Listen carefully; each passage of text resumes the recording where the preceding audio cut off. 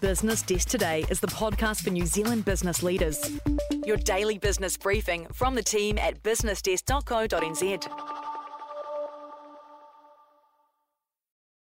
Tēnā koe and welcome to Business Desk Today, our daily wrap of our top stories.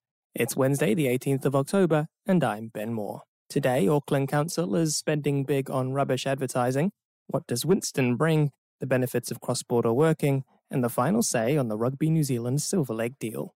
Cecile Meyer reports that the Auckland Council has spent over $5 million in the last 3 years in advertising and education campaigns telling residents what to do with their rubbish. Most of the spending, about $3.3 million, came from the waste levy, a tax on rubbish sent to landfill collected by the government, which then gives half of it back to councils to fund waste minimisation initiatives. The rest, $1.5 million, was funded through rates.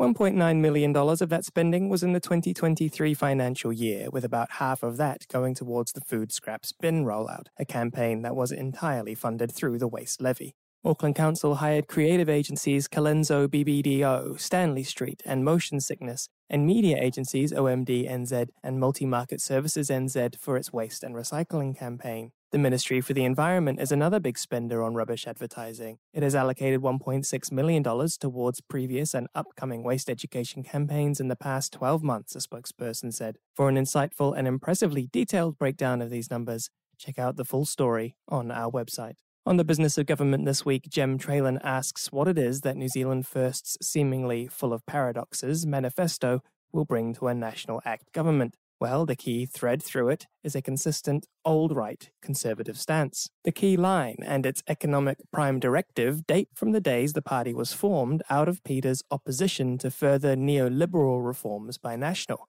Outside of microeconomic policy, the idea that New Zealand First will be some kind of moderating influence pulling the national government towards the centre needs a closer look, because its fiscal policy is as conservative as the rest of its manifesto. Peters wants substantial tax cuts, big budget surpluses, and the spending cuts needed to pay for them. Winston's just as keen on a fiscal razor gang as National, and has declared this is the start of a root and branch review of every spending line. Also in the column, Bill English says public service has forgotten how to deliver, where did all the new public servants go, and more. In a guest column, Shannon Karaka, the Australian-New Zealand manager for international employee management platform Deal, said that enabling workforce mobility, also known as remote working, is a trend that is a win-win for employees and employers alike. Workforce mobility policies offer a tangible benefit by keeping good people on the team who like working for the company but just want to change their location. These hand-raiser moves, happening when an employee volunteers to move, have become more popular.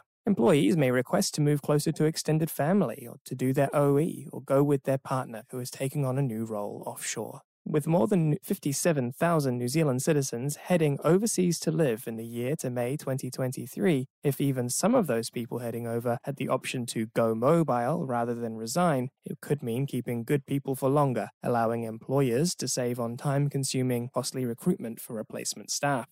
After the break, the final verdict on the New Zealand Rugby and Silver Lake deal, plus a look at the markets.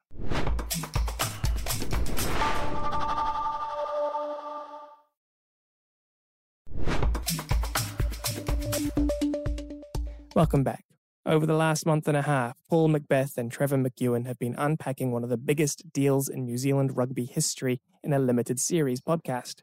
Today, the final episode of Pieces of Silver has been released, with the pair of intrepid journos taking stock of all they have learned and explaining why they are oddly optimistic about the future of the company.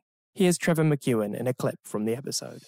The Silver Lake saga for me and the whole way it played out is so symptomatic of this dysfunction that we've been talking about. And the fact that the NZR board, as stated in the governance review led by Pilkington, isn't up to scratch. And that's why I think you see such a haphazard strategy. I mean, Brent Impey did try to paint it to us as was just business as usual between the original transaction and the revised transaction once the Players Association were in the tent. But I can't possibly fathom that in my mind you went into that recognising that between the original and the revised, I'll give away a seat to Comco. I'll give away equity to the Players Association. I'll keep the percentage the way they are. I'll up the provincial unions and how much money they're going to get. You can find Pieces of Silver on iHeartRadio or wherever you get your podcasts.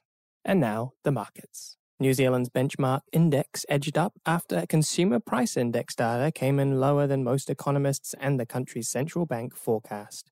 The S&P NZX 50 index rose 29.3 points, or 0.26%, to 11,214.37.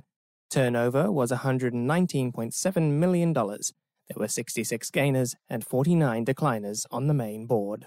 That's all for today. For all these stories and more, head to businessdesk.co.nz.